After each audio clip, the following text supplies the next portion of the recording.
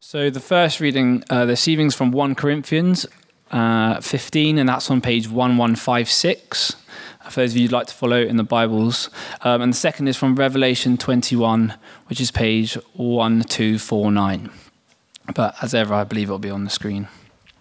So 1 Corinthians 15, starting at verse 35. But someone will ask, how are the dead raised? What kind of body will they come? How foolish! What you sow does not come to life unless it dies. When you sow, you do not plant the body that will be, but just a seed, perhaps of wheat or of something else. But God gives it a body as he has determined, and to each kind of seed he gives its own body. Not all flesh is the same. People have one kind of flesh, animals have another, birds another, and fish another. There are also heavenly bodies and there are earthly bodies. But the splendor of the heavenly bodies is one kind, and the splendor of the earthly bodies is another. The sun has one kind of splendor, the moon another, and the stars another. And the stars differ from stars in splendor. So will it be with the resurrection of the dead. The body that is sown is perishable. It is raised imperishable. It is sown in dishonor, but raised in glory. It is sown in weakness, it is raised in power. It is sown a natural body, but it is raised a spiritual body. If there is a natural body, there is also a spiritual body. And Revelation 21. Then I saw a new heaven and a new earth. For the first heaven and the first earth had passed away, and there was no longer any sea. I saw the holy city, the new Jerusalem, coming down out of heaven from God, prepared as a bride beautifully dressed for her husband. And I heard a loud voice from the throne saying, "Look, God's dwelling place is now among the people, and he will dwell with them. They will be his people, and God himself will be with them and be their God. He will wipe every tear from their eyes. There will be no more death, or mourning, or crying, or pain, for the old order of things has passed away." He who was seated on the throne said, "I am making everything new." Then he said, "Write this down, for these words are trustworthy and true." He said to me, "It is done. I am the Alpha and the Omega, the beginning and the end. To the thirsty I will give water without cost from the spring of the water of life. Those who are victorious will inherit all of this, and I will be their God, and they will be my children. But the cowardly, the unbelieving, the vile, the murderers, the sexually immoral, those who practice magic arts, the idolaters, and all liars, they will be consigned to the fiery lake of burning sulfur. This is the second death." Thanks, Sam. Good evening, everyone. When we look at some of the questions that have been submitted for this series, I have to question why I was asked to speak on this particular subject, that of what happens when we die. And I've concluded that the staff team thought I was statistically nearer to that than they were. And so to that end, I've been assigned it. But it's a challenging subject, and we've had lots of questions about it. And so I'm sort of torn between this. Do I do one or two questions in detail, or do I try and cover as many questions as possible but in less depth? And I'm probably leaning toward the latter, but what I have got is a list of resources, and what I'll be doing hopefully later this evening is emailing a PDF to the church office, and if you'd like a list of that, Paul is just looking really excited right now, but you can ask him or one of his team, and they will send it out to you by email, so you're very welcome to do that. So the question that I've given as a title for this really is, what happens to me and my friends when I die or when they die? I don't know if you've been overwhelmed at times in the last few months with all of the pressures and uncertainties that life seems to hold. So for instance, this week we've seen the beginnings of an attempt, it seems, of Turkey to almost annex northern Syria, with all of the cost in human misery and suffering there. We might be concerned about the various permutations of Brexit and what that will leave us with, both personally or in terms of our economy and our relations with other nations. I saw an interview about some social behavioral problems this week, and somebody was arguing that what we need is more education, and that will solve it. And then, of course, we have Extinction Rebellion in cities around the world, but particularly we are hearing of what's going on in London. And then, of course, Greta Thunberg, the 16-year-old Swedish girl, spoke recently at the United Nations. And in a very emotional speech to world leaders, she said, "Yet you all come to me for hope. How dare you? You have stolen my dreams and my childhood with your empty words. And yet I'm one of the lucky ones. People are suffering. People are dying. Entire ecosystems are collapsing. We're in the beginning of a mass extinction. And all you can talk about is money and fairy tales of eternal economic growth. How dare you?" And what struck me there was that there were two extremes of lack of hope. One is the sense that somebody could be so concerned about environmental things that their childhood is destroyed. And the other is the idea that there is, in fact, people who do believe in semi-eternal economic growth, and that being the solution to the problems. And I want to say that tonight, as a believer in Jesus Christ, as someone who looks at the Bible, our hope does not lie there, and our problems are not lying there. More than anything else, it revolves around the eternal purposes of God, and we can listen to those and be reassured that God has got a bigger plan for us than some of these problems that we are seeing identified in the news today. Well, we've had lots of questions, and I'm going to put them up on screen just as we go through, and I'll try and answer them in sets. There's a possibility I might miss one or two or skip over some. By all means, come back to us on that later on.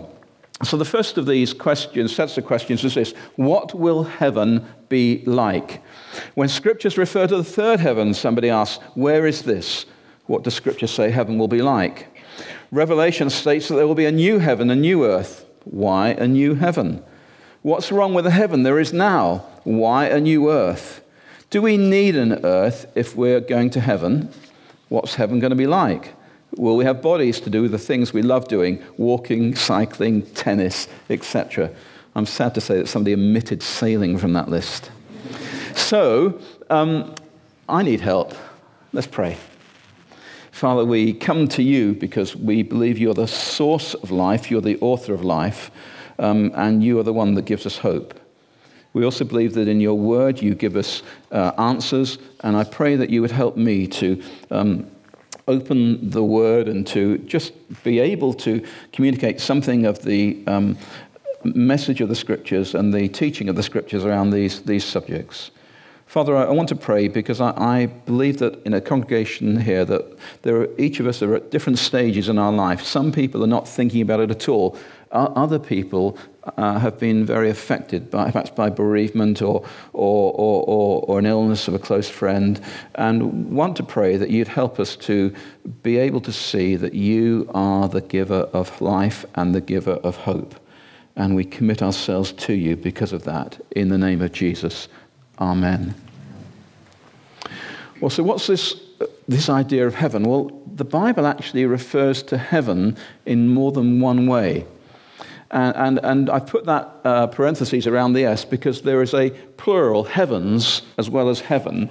And let's just have a quick look. The first way in which the Bible speaks about the heaven is the atmosphere around the earth. So it's a non-scientific term, and obviously scientists have discovered a great deal more about the different layers of atmosphere that there are and so on. But sometimes when the Bible's talking about heavens, it's just talking about the atmosphere, nothing more than that. And other times, particularly when you see a plural there, heavens, when God created the heavens and the earth, we're now talking about the universe. It's just an expression, the complete works, if you like, all together. it's only the third one that we often use in our context, and that is where heaven is the dwelling place of God. So in the Old Testament, for example, one of the prayers was, "Hear the supplication of your servant and of your people Israel when they pray towards this place." That's the temple in Jerusalem. "Hear from heaven your dwelling place, and when you hear, forgive." So there was an acknowledgement that there is another heaven. Geographically, we can't be specific about where it is, but the dwelling place of God. Now, at this stage, if we're talking about a location, I should be putting a map up on screen, shouldn't I? Because I have this reputation to maintain. But I'm convicted. I'm convicted. This month we're going through we're going through Galatians in the morning service, and we've got a memory verse for the month, and I think it's verse 11 of chapter 3, isn't it? So it says this: "Clearly, no one who relies on the law is justified before God, because the righteous will live by faith." So I'm not going to rely on the legality of having to put a map on the screen. I'm going to live by faith, just for this one service at least. So that's there's no map tonight. Just want to, if some of you were anxious about that, just relax. Okay. So that's the three heavens. So then the question that was asked, and one that I read out to you earlier, what about this third heaven? And the third heaven is only mentioned once as third heaven, and that's Paul's experience in his letter to Corinthians, and the second letter, I think, in chapter 12, isn't it? And he refers to being caught up to the third heaven. Now, this was very much Paul expressing his personal experience, and he was doing it, he was talking about it because he was trying to establish he genuinely did have authority, and what's more, he had a relationship with God such that these Corinthian believers needed to pay attention to what he was writing. And when he spoke about it, he's talked about it, he said, whether it was in the body or out of the body, I don't know. If he didn't know, I certainly don't know, and you don't know, and if God doesn't tell us, we don't need to know, right? But he was a Jewish scholar. He was a rabbi. He was a Pharisee. He knew the Old Testament scriptures backwards and forwards.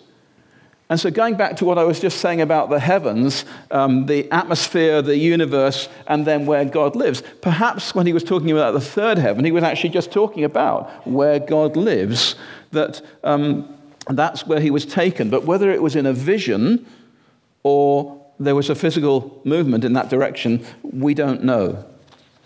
I mean, other people in the Bible had a glimpse of heaven as well, didn't they?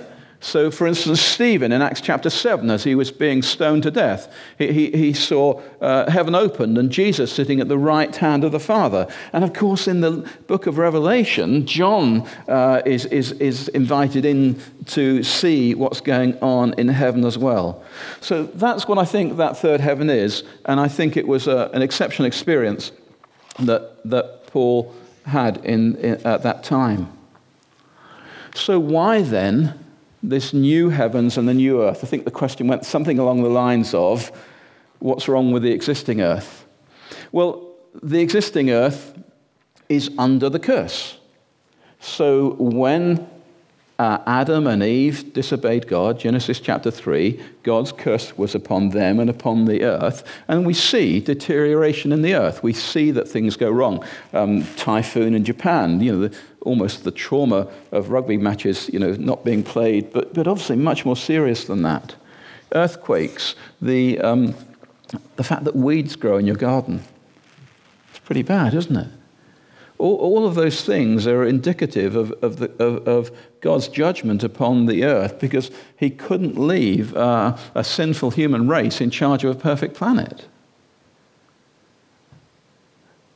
But God promises a new heavens and a new earth.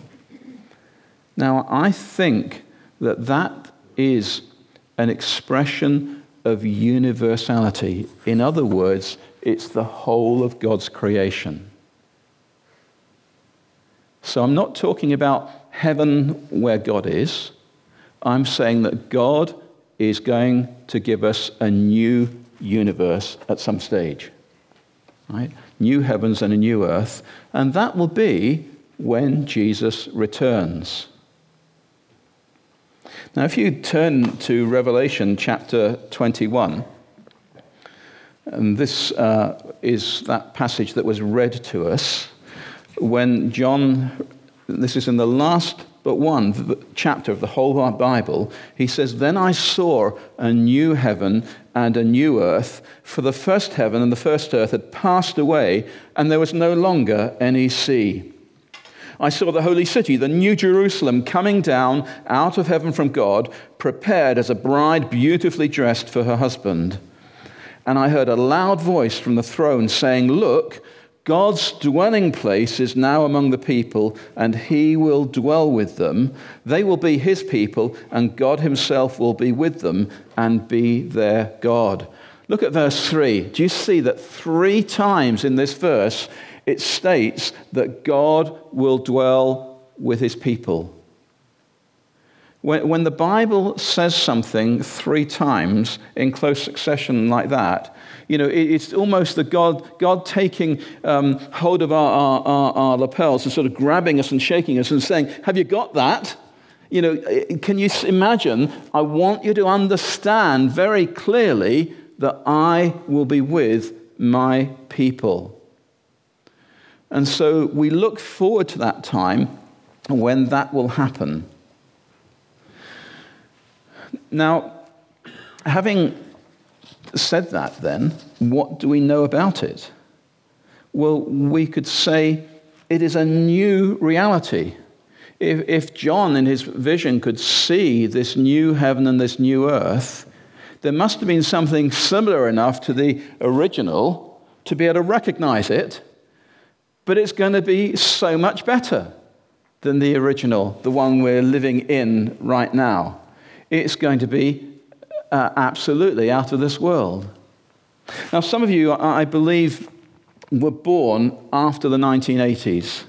So you won't have heard some of the classic music that came out of that era, and in particular one song that hit number 1 for a few weeks in about 1987.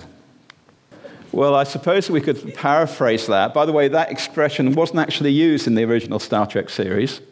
Okay, but if we were comparing the new heavens and the new earth to what we have now, and it was Spock who was doing it, he might say, "It's the earth, Jim, but not as we know it.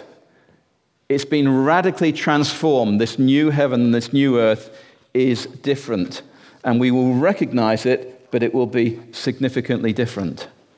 Now, what are the things that we will know about this new environment that God's people will be in? Well, there'll be certain things that will be absent from the new environment, we're told in the book of Revelation. First of all, there'll be no more sea. Now that both is a concern for me as a sailor who loves sailing, but also, by faith, it is genuinely something that excites me. Because if the thing I like doing more than anything else is not going to be there, boy, God's got to have a good replacement for it. It really is going to be exciting. But in the scriptures, the sea represents confusion. And we're not going to have that in the new heavens and new earth. There'll be no more death or mourning, crying or pain. Well, think of those things and how they might have affected you in the last few years. There'll be no more sin. Have you been hurt by the behavior of someone else? Do you bitterly regret something that you've said or done, which you know to have been wrong? Won't be there. You won't be capable of sinning, and neither will they. There'll be no more darkness and night, no more impurity, shame, or deceit. There'll be no more international strife, and there'll be no more curse, as was laid upon this creation and its occupants at the fall. But what there will be for those who are believers in Jesus Christ is a redeemed humanity. And that is, we who believe in Jesus will have resurrection bodies.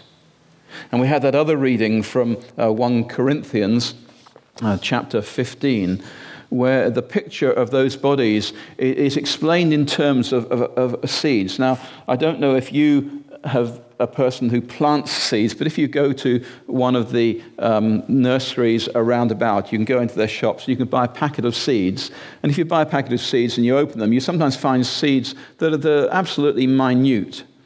And if you know what you're doing, you plant them in the right place with the right conditions, and then weeks or months later, at the appropriate time, what appears is nothing like what you planted.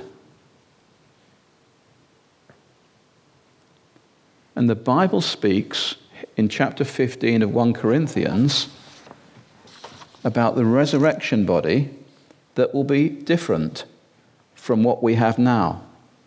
But we know of a resurrection body. We know that Jesus rose from the dead.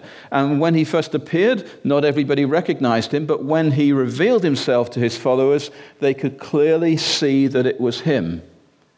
He could eat, he could build a fire, he could appear just in a room without necessarily having walked through walls, a locked room, he could be there. So there are characteristics that we just see in the resurrection body of Jesus, and Jesus is the first fruits. He's the first of the resurrection, and we can say that there's a likelihood that we will have some of those characteristics.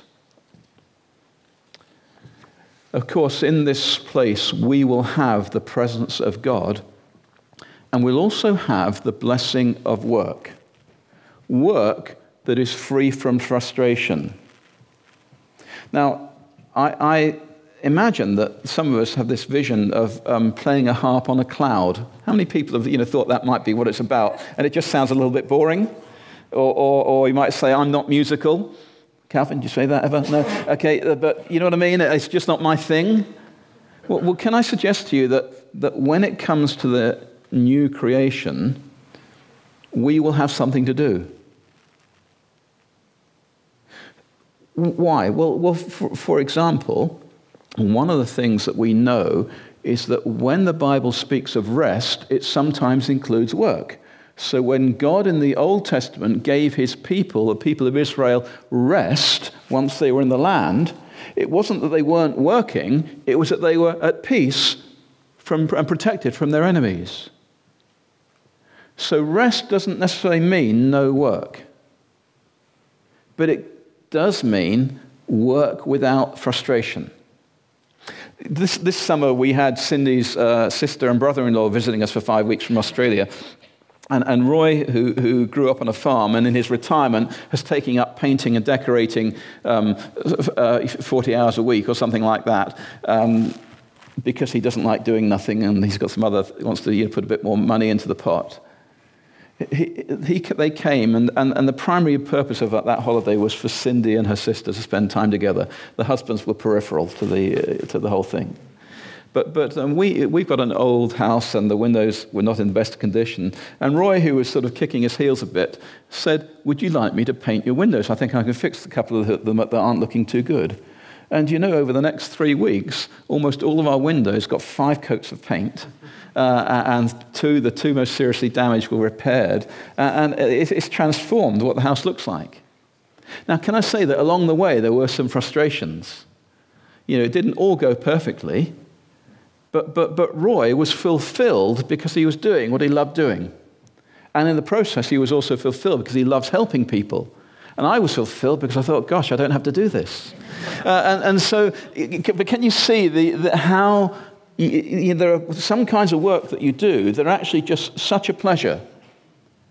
And I know that when you're tired, when you're absolutely exhausted, you've given your all, sometimes you think, I just need to stop, or I just don't want to go on. But that won't be there in the new heavens and the new earth, because we will have the pleasure of work the way God wanted it to be. So that's something of what we'll see, what we won't see, and what we will see in this new creation. So what I've done so far is really try to set the scene in terms of what God has promised for the heavens and the earth. So then let's come on to one of the other questions that's been asked, which is, where do Christians go when they die? And I want to say and reassure everyone, the Bible makes it clear that when a believer dies, they are totally safe with Christ. Paul put it in his letter, first chapter of his letter to Philippians, like this: "For me to live is Christ, and to die is gain. If I am to go on living in the body, this will mean fruitful labor for me. Yet what shall I choose? I do not know. I am torn between the two. I desire to depart and be with Christ, which is better by far." So his promise through Paul, God's promise through Paul, is that death means being with Christ. And in the New Testament, we see on more than one occasion where the reference of Christians dying is not using the word death, but that they are sleeping. So let me take you back to 2007. We had to make a trip to the States because Cindy's niece was getting married, and it was an early-ish start. I think it was about 6:30. And we went up to Heathrow, and we went to Terminal 2 because we were flying on United. And while we were checking our bags in, I just said to Cindy, "Oh, James works here. James is the son of the person who I sail with sometimes, Richard, who had this really lovely 100-year-old yacht that was, classic and so on. He heads up the customer service side of things for United." And just at that moment, somebody behind the counter called out to someone in our public area, "James!" And I turned around, and there was James, who I'd never met before, but he was a spitting image of his father. So having checked in, I went and introduced ourselves, and we chatted for a while, and Tim was with us. It was Cindy and Tim and me. And after we chatted and talked about Thalassa, this lovely boat, and so on, he said, "Come with me for a minute." And he took us to another counter. He said, "Just wait here." And he disappeared. And 5 minutes later, he came back. He said, "Anybody who sailed on Thalassa, which was not the most comfortable of boats," he said, "deserves a bit of luxury. Here are tickets to business class." He said, "I'd like to have put you to first class, but we just didn't have the space." Well, that was pretty good. It was before the days of business class being all horizontal beds, but they were very comfortable seats and well reclined. But before that, he said, "You can go through security and use our lounge, because the business class lounge of United in Terminal 2. Well, we had always traveled cattle class up to then.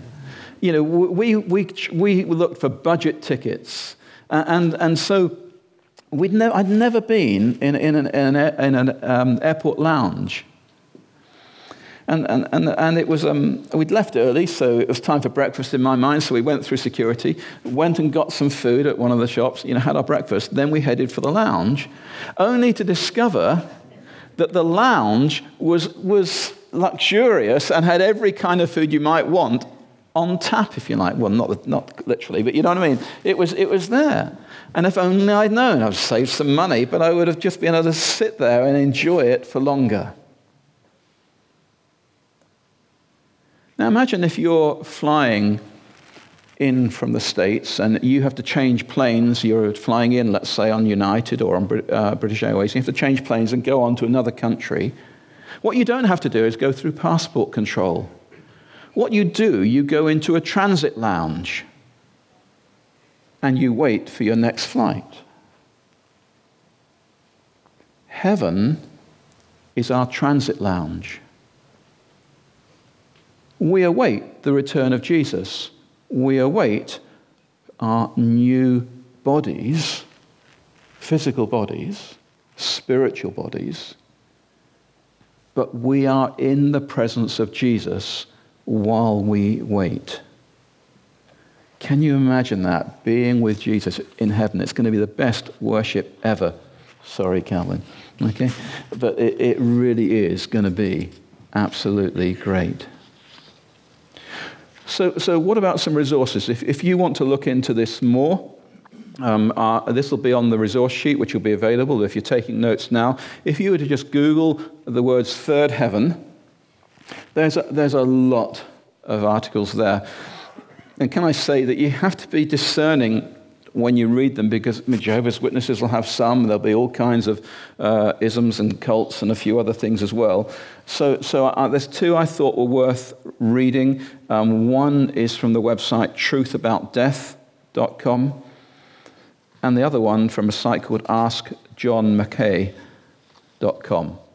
So if that helps you and you want to look that up for yourselves, then please do, and that'll be on the list of resources. And then another resource which I found really helpful is this book here. It's written by one of Cindy's colleagues, Chris Wright. Chris is an internationally renowned theologian. He's an absolutely down-to-earth Bible teacher. And he wrote a book just a few years ago called The God I Don't Understand. It's published by Zondervan, so you can pick it up at various places. And it's also available on Audible if you want to listen to it. Amazon's Audible if you wanted to listen to it. And the last chapter, when I got this subject, it was come somewhat short notice. And I said to Chris, you got any? Cindy says you've got some good material on this. And he emailed me the last chapter, which was really helpful. So I'm returning the favor, saying go and buy his book, because it really will not only be helpful to you, but it's got lots of questions, tough questions that it deals with. So moving on then to the next questions that we've got from people who've submitted them. We've got a question, where are the dead now? Well, the Bible states that Jesus will come again to judge the living and the dead, so where are the dead now? Why do some people see angels coming down just before they die? Where are they going? And what about Ian McCormack's testimony? Well, the thing I want to mention, that many of you will not have heard of Ian McCormack. Ian McCormack is somebody who had a pretty significant near-death experience, and if you find his website, you can read it through.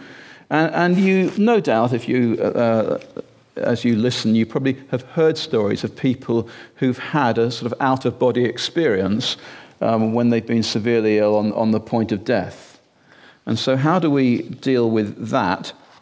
And so I'm going to suggest that there are some tests that we can apply to these unusual testimonies, right? Or angels appearing in a deathbed situation. And the first test is this: is God capable of doing this? Just because God doesn't normally operate that way, for example, doesn't mean he's not capable of doing it. And I would argue that God is quite capable of doing something like that. For example, we hear too many testimonies from Muslims who've got no faith in Jesus, of them having very significant dreams which have led to their salvation. I've heard too many of those to not believe that God operates in that way, for example. And I would think that God is quite capable of giving someone a near-death experience that might lead them to repentance and faith in Jesus Christ. I don't think it's the usual way that God operates, but I think it's possible that he could. So if that's happened to someone and they've come to faith in Jesus, my next question is this: what is the focus of their testimony? Is the focus of their testimony the experience they've had, or is the focus of their testimony Jesus and the life he's given them? Because if the focus is all about me, in other words, it's all about my experience, then I'm less prone to trust it and to accept it as being something that really has been divinely inspired, because the result of God's work should be that Jesus is glorified, not me. And moving on from that then, is the message that they proclaim salvation by faith alone? So the key thing is that if someone comes to faith in Jesus through this unusual type of experience, if they are sharing what's important to them, it should be a message that Jesus saves people who trust him for forgiveness, who come to him as Lord. It should not be people, encouraging people to have a similar experience to them to get saved. And the reason I say these things is because there are charlatans out there. There are people who will tell stories and take naive people with them and take them down the wrong track. And so I think we have to be quite discerning here.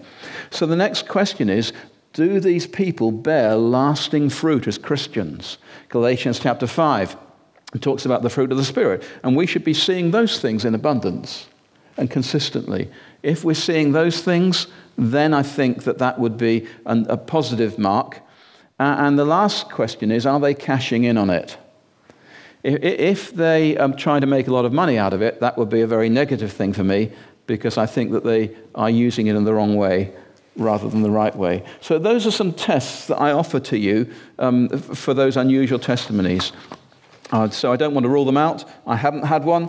Those experiences, and so I'm not in a position to give an affirmative yay or nay, but I think if we approach them this way, it might be helpful.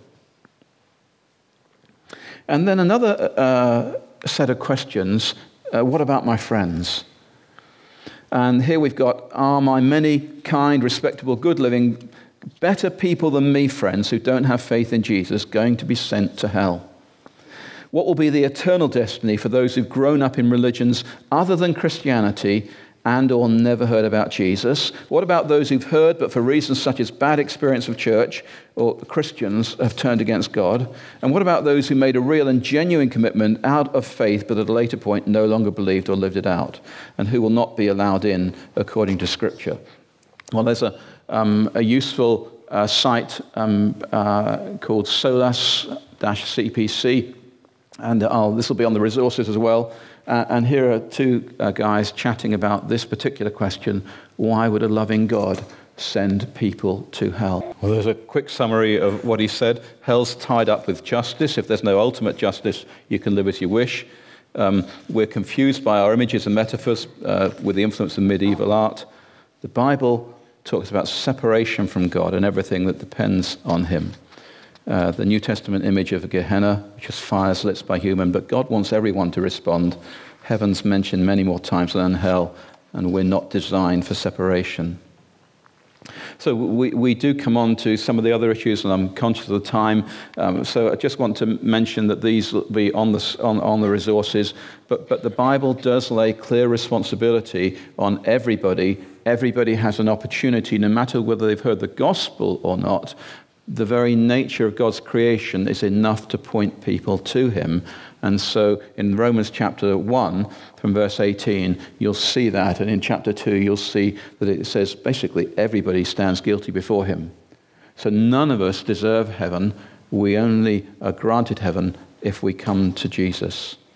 On the issues of people who may have drifted away from the faith, well, the Bible in Ephesians, the letter to the Ephesians, talks about those who've come to faith are sealed with the Holy Spirit. Now, a seal is designed to stop something being opened or removed.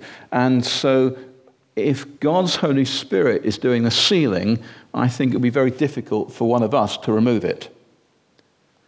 But the flip side of that coin in the Scriptures is that the evidence of someone's salvation is that they hold fast to their faith to the end.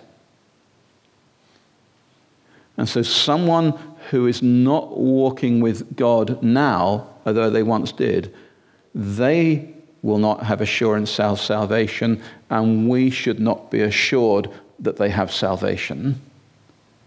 And it should be our concern that they turn back to God. Now, Christians who cause others to stumble will answer to God. It's a terrible thing.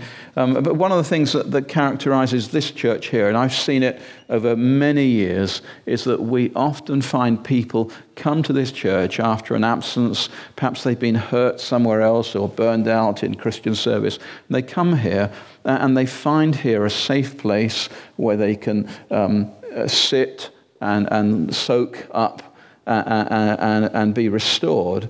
and then start to serve again. And my memories go back to me. I came here after a burnout in 1998 and didn't do a lot for a couple of years, but God was very gracious in that situation. But I've seen it time and time again here. And wherever you go, try and be a Christian who's in the business of helping others be restored where they've been hurt or are a casualty in the Christian faith. This will be on the list of resources. That's where that comes from. And then finally, the question was, can we talk about death? And would it be possible to address the whole topic of death and dying? People don't talk about what clearly is going to happen to all of us. And I think that's more than I can just do in one message, let alone anything else. So what can I do? I can say to you, this is the most outstanding book that I've read of late. It's by John Wyatt, who was a professor of pediatrics. He's recently retired, but he spent a lot of time on Christian ethics and dying. He's written another book talking about euthanasia and the like as well. It's called Dying Well, Dying Faithfully. And it's only 7 chapters plus 4 really useful appendices. And I would offer this to you if you know someone who's going through the prospect of dying, if you're someone who is struggling with recent bereavement or something like that. His chapters include dying in the modern world and the art of dying. And it's written for believers. And what the 3rd chapter is the opportunities that dying well may bring. Internal spiritual growth, being thankful, healing, building, celebrating and completing relationships, finding forgiveness, letting go, and so on. And then he talks about the next chapter, about the challenges of dying well and some of the temptations that you will face if you're faced with the prospect of your death approaching. And he talks about these temptations and how we should overcome them. And other chapters include communicating honestly, sorry the print's got a bit small here, learning from the example of Jesus, and then a sure and steadfast hope. And the reason the print's a bit small, there's a quote from the last chapter. He says, to push the analogy a little further, the person who falls asleep in Christ is not only giving way to sleep after a long, grueling and exhausting day, falling asleep in total safety and security, but falling asleep on the first night of the holidays with all the anticipation, excitement, and joy of waking up in the morning. I just thought that was a super way of expressing what death means to the believer. He goes on to say, yes, death is evil, but the process of dying can, by the grace of God, be redeemed and turned into a source of strange and unlooked for blessing. And I commend John Wyatt's book to you in its own right. That's the subject as I can cover it, with, I hope, many of those questions at least touched upon. But I suspect there may be questions that are coming to mind. There's the opportunity over refreshments. You want to grab me, or if you've got really difficult questions, grab Ellen. But if you want to discuss it more because something's scratching where you're itched, please do come and chat. At the end of this series, we are planning a roving mic session with anybody can ask any questions that have risen from the series or other things that have come up. So I'm not sure what date that'll be, but it'll be somewhere down the line. Beginning of December. Okay, so stick with this series. I think you'll find each of the subjects are challenging because you've been challenged by them, and that's why you've asked the questions. Let's pray.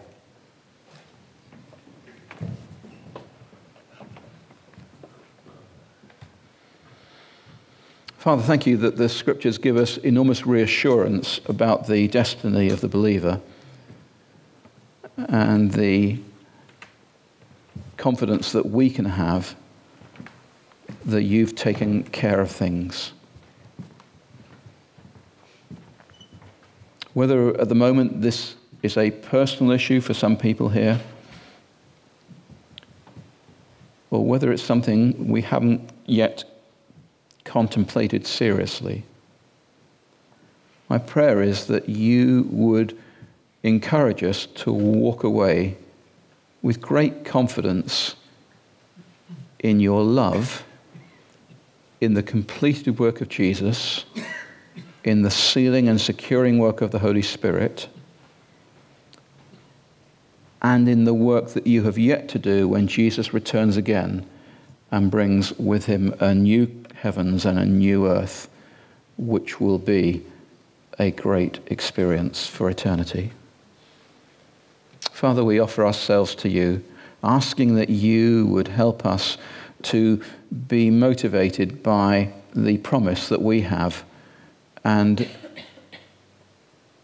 concerned enough for our unbelieving friends to do everything we can in your power to share our faith with them. And we'll trust that as we do that, you then would bring about the conviction and the repentance and return to you. For we pray in the name of Jesus. Amen.